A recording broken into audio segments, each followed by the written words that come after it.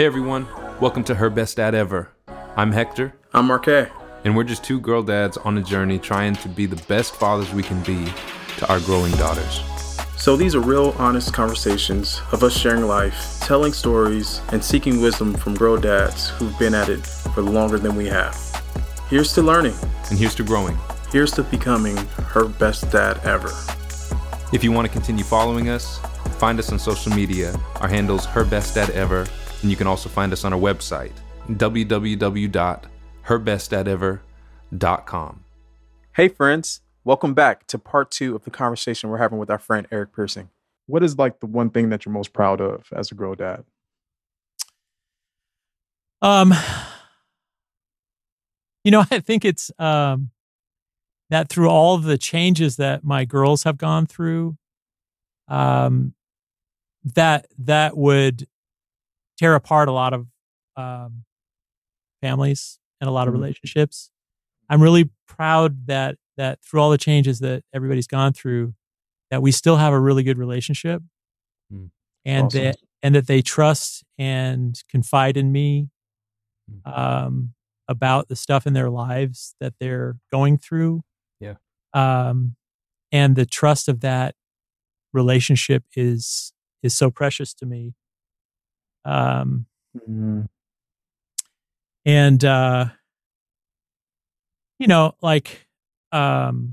Just it was yesterday, I was, cause the vaccine stuff opened up yesterday.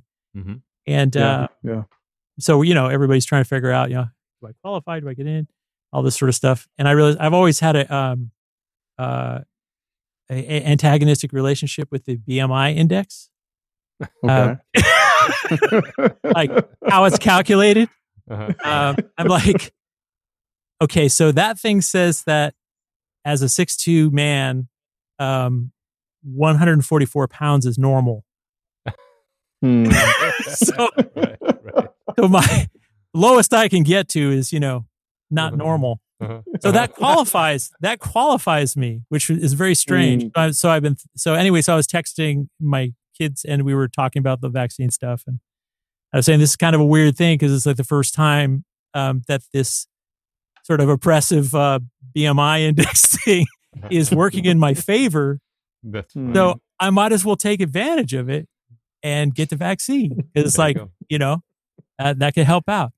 But anyway, so I was sharing that and, giving some numbers and stuff. And one of my daughters texted me privately and said, hey, I want you to know that like that, when you do that, that triggers me on my weight stuff and my, those kind of things. And I was like, so I was, I felt bad about doing it, but I was so happy that she could say that to me. Yeah, good for her that she did. Yeah. And that she could say that, that this, talking about specifics like that takes her to a place that's not a healthy thing for her. And so that was, and she wouldn't have been in that place before. Mm-hmm. So that means a lot to me, that she would trust me with enough to say that and Good for you, Eric. and that kind of stuff. So, so it's like That's good. being able to, not just get along, but they know me and they trust. I think me. they trust me. Yeah. That's good. Yeah. And, man, that means more than anything to me. Yeah. It really does. So we're talking about the things you're proud of now, and I think that's beautiful. Tell me about. I'll word it this way. What would you tell the younger you? If you could have a conversation with young Eric, I would sit him. What would you tell him? I would definitely sit him down and say, expect the unexpected. There it is. Because that's one of the things that's been the big surprise is like there are no guarantees of what to do to have a successful family or a strong relationship with your kids. Yeah. Unfortunately, like that would be great if it's like if I do these things, we're just going to be great. Yeah. But like, what do you do if they reject your teaching and your modeling and, your faith, your traditions. How are you going to show them love if they choose a different path than you expected or hoped for them? Sure. And how are you going to express your feelings about it? Sure. Right. What have you learned? I mean, what have you learned with that specifically? I mean, it may be similar to what you've already talked about as far as being a champion and whatnot, but I mean, what have you learned about that? Loving them, even though they may have done the unexpected. Well, loving well requires great courage and a lot of sacrifice. Okay. Building bridges is the most important thing I'm doing, I think now. Okay. And it sounds easy, building bridges, but it's not at all. Sometimes it might even mean going against your own traditions and culture for the sake of your kid and your relationship with your daughter. And this is not the same thing as going against or abandoning your beliefs necessarily, but it requires you to examine what is tradition and culture, and what is a core belief. And it's not an easy process, but it's beautiful though. That's a beautiful thing. Yeah, and our culture doesn't prepare us for that process at all. Right? I agree. And in fact, it makes it harder to change. So I would say, to my younger self, I would say, because of this, don't be surprised if your kids cause you to examine this in detail. Okay. Where you have to face a collision between your own culture and something outside of that world from your kids. How are you going to handle this? How are you going to demonstrate your love to your kid? Will you honestly face realities like, saying, when you say, I love you, but that actually is not demonstrating unconditional love. Wow. Which of course opens up a ton of questions about, principles and boundaries and much more. So it's not an easy journey. And so, are you willing to take it, or will you bail? So, and I think just having that, on a lighter side, just enjoying each season, like we were talking about, and realizing that the dad stuff you love won't always be what they want to do with you. Okay. So enjoy each of those things while you can, playing catch or whatever it is, kicking the soccer ball around, and for sure, those kind of different traditions, they come and go. Okay. And it's not always easy to let go of those traditions that you personally love. And it takes a lot of hard work and flexibility to kind of stay in the game and continually figure out how to connect with each kid. And I think that the other big thing that I would tell my younger self is, no one ever told me just how much of a limited season you have. And so that, I thought, because, I'm going to put a lot of effort in having a good relationship with my kids when they're teenagers and when they're young adults and when they're adults. And that's just going to be this nice, smooth continuum. And I am doing that, and I'm making progress in those areas. But what I didn't realize was there is this kind of a hard cutoff of when you get to say stuff. Really? Okay. Yeah. And your opinion and your direction on stuff doesn't hold as much weight anymore. Yeah, and it's not when they're ready or when they're at a certain maturity level. It's when they're 18. It's like the moment they're 18, and from there on, pretty much, it's a very different relationship after that. And you and everyone tells you, a lot of people, I learned that lesson at that time. But I would have liked to have known that earlier. Like, oh, I have more things to say then. I better say them. And front load it. Just say yeah. Now I understand. Right. I understand those parents a little bit more that are like really like pushing on stuff. Not that I think that's the right way to go necessarily, but I get where they're coming from now. Sure. Because the relationship is very different after that, and you become more of a listener and a supporter. You still have influence, of course. It's not like you don't have influence, but it's much different. Okay. Your role changes a lot, and it becomes more about building bridges, keeping the lines of communication open, than giving like specific instruction or voicing your opinions, or your platform kind of changes. Yeah, that was quite a surprise to me. Yeah, and it's something that I kind of wish I knew. Okay, well, sooner. Yeah, well, tell me this, Eric. Like this, we haven't talked about this yet. I mean, just the simple fact of who you are, like in the industry, like when it comes to synthesizers and like all the things, music. Like, did any of your girls take to music, or did they show any interest in that? Or can you tell us a little bit about that? Yeah. My oldest daughter is, everybody loves music. My oldest daughter's a singer and plays a little guitar. But yeah, it's strange. It's like like jazz. Jazz's friends are customers of mine. Okay. Nice. Like her musician friends. And so like, yeah, like she'll, yeah, that's trippy. Wow. And then Sage, she is, she plays a lot of different things at different levels. She plays guitar, she's starting to write songs.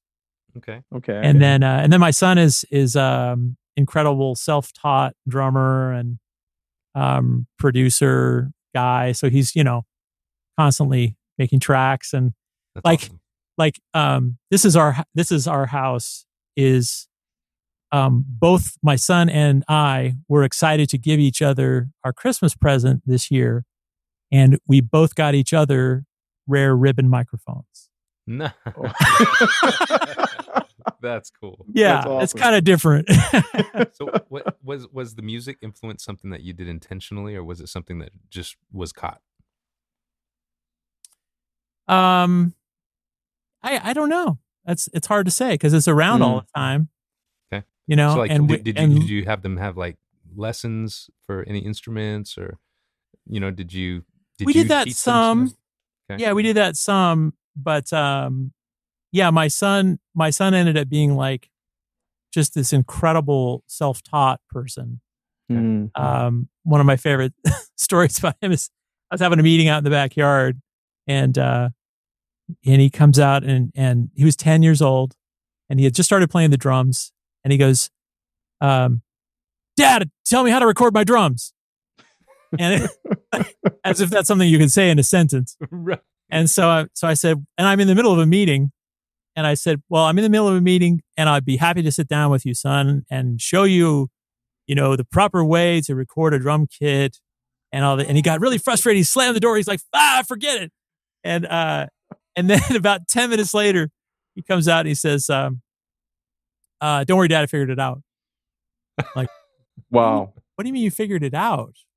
Wow. And so I'm really curious. As I finish the meeting, I walk in the house, and he goes, "Yeah, I found this thing on the computer called GarageBand." Wow. And and he had a multi-track drum session open. Oh my gosh. And I'm like, "How? I don't understand. How did you do that?" He goes, "Well, I found this weird program on here, and then I took my digital camera, and I put my digital camera on my drums, and I played each part. No way. And then I took the memory card from the digital camera and I put it in the computer, and then I imported the audio into each of these tracks." He was 10 years old. Oh my gosh. And so like he found his own way to do like multi-track recording. Wow.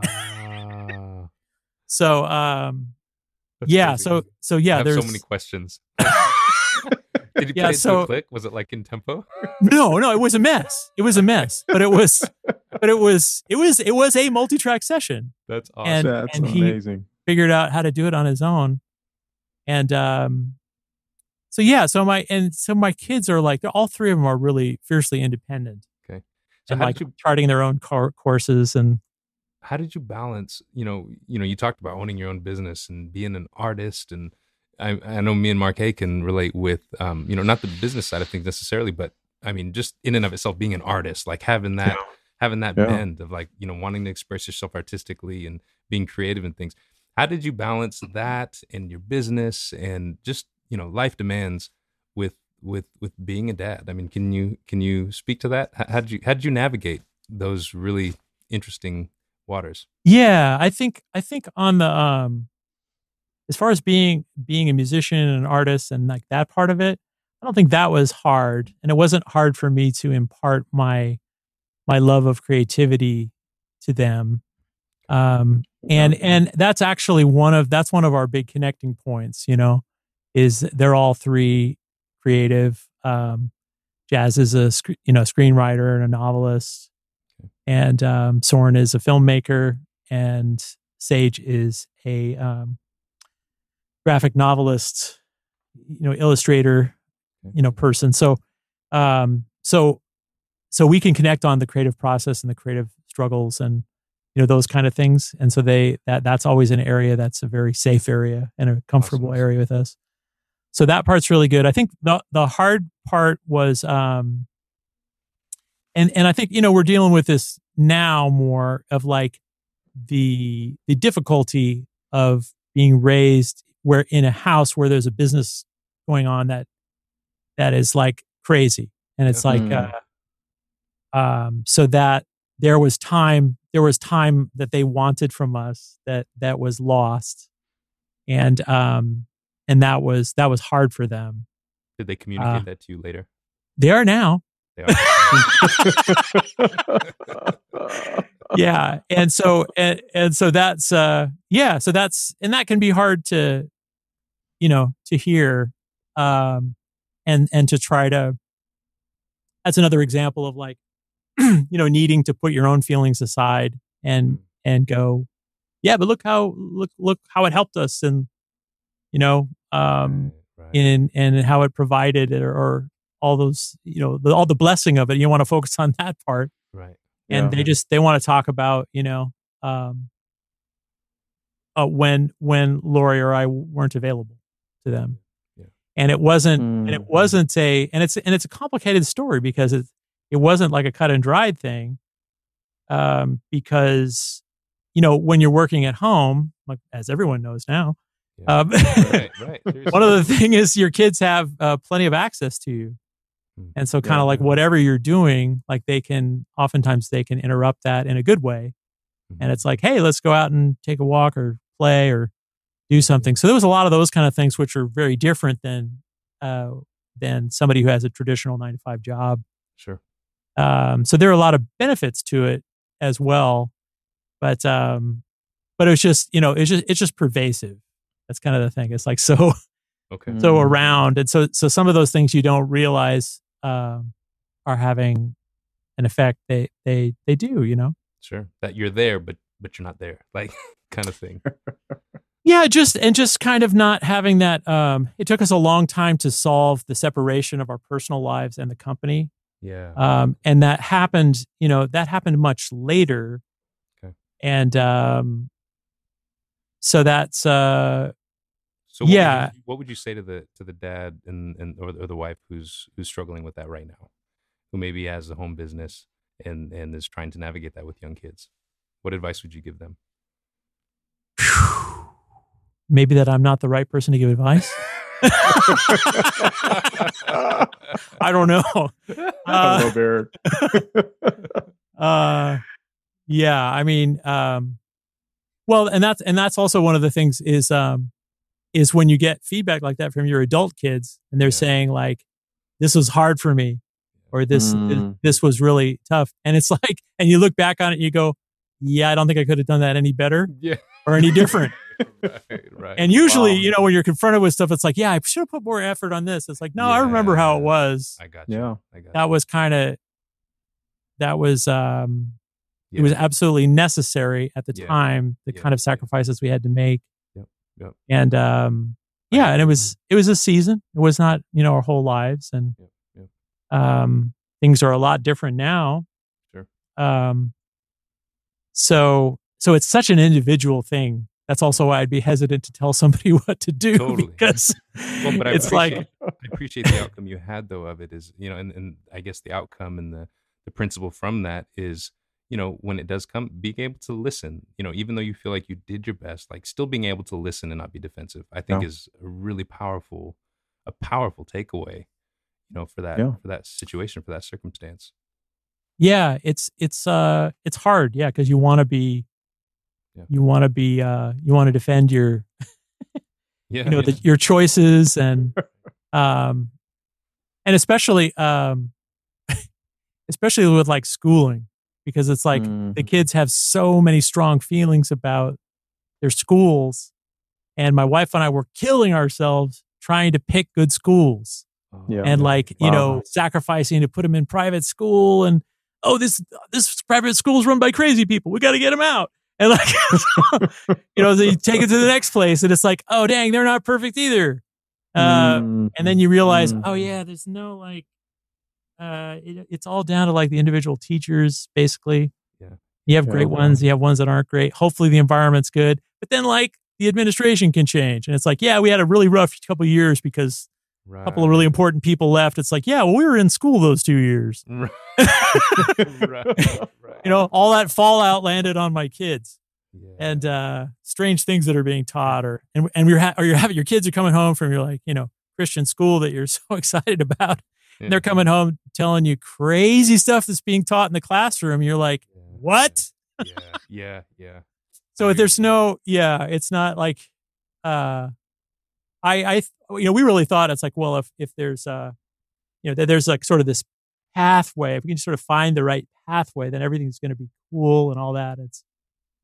I'm definitely not convinced of that anymore. Those are, it's more, you do what you can, you do the best you can. Yeah. Eric, this has been amazing, man. Thank you so much for being with us and sharing. My pleasure. Before you leave us today, tell our listeners where they can find you, or if they're interested in some of your products, like where can they find it? Google. Just right. Yeah, that's right. Spectrasonics. Yeah. I feel silly asking that question, but just well, we got spectrasonics.com finally. So you can actually, not that .com makes any difference anymore, but we have it. So awesome. For a long time, it was somebody else owned it, and so they finally retired. Give us a little nugget of something you're really excited about the business, like at this moment. What are some things that you guys are doing that you're pumped about? Oh, well, shoot, I can't reveal things. Okay. That's the thing. I'm working on, there's a ton of things I'm excited about that I can't tell you about. Okay. So just for our listeners, if you're listening, Spectrasonics, go check them out, especially if you're musicians. This is the man. Like, this was amazing. Thank you, Eric. Oh man, my pleasure. Yeah. It's always fun to navigate it with fellow dads, It's like, and that's the whole point of this, man. We just want people want other dads to know that they're not in this alone. Yeah, absolutely. Right. That is awesome. Right. So thank you, Eric. My pleasure. For all the dads out there, once again, know that we stand with you, that we see you. Be strong, be encouraged, and continue to follow us on our journey of becoming her best dad ever. Y'all take it easy.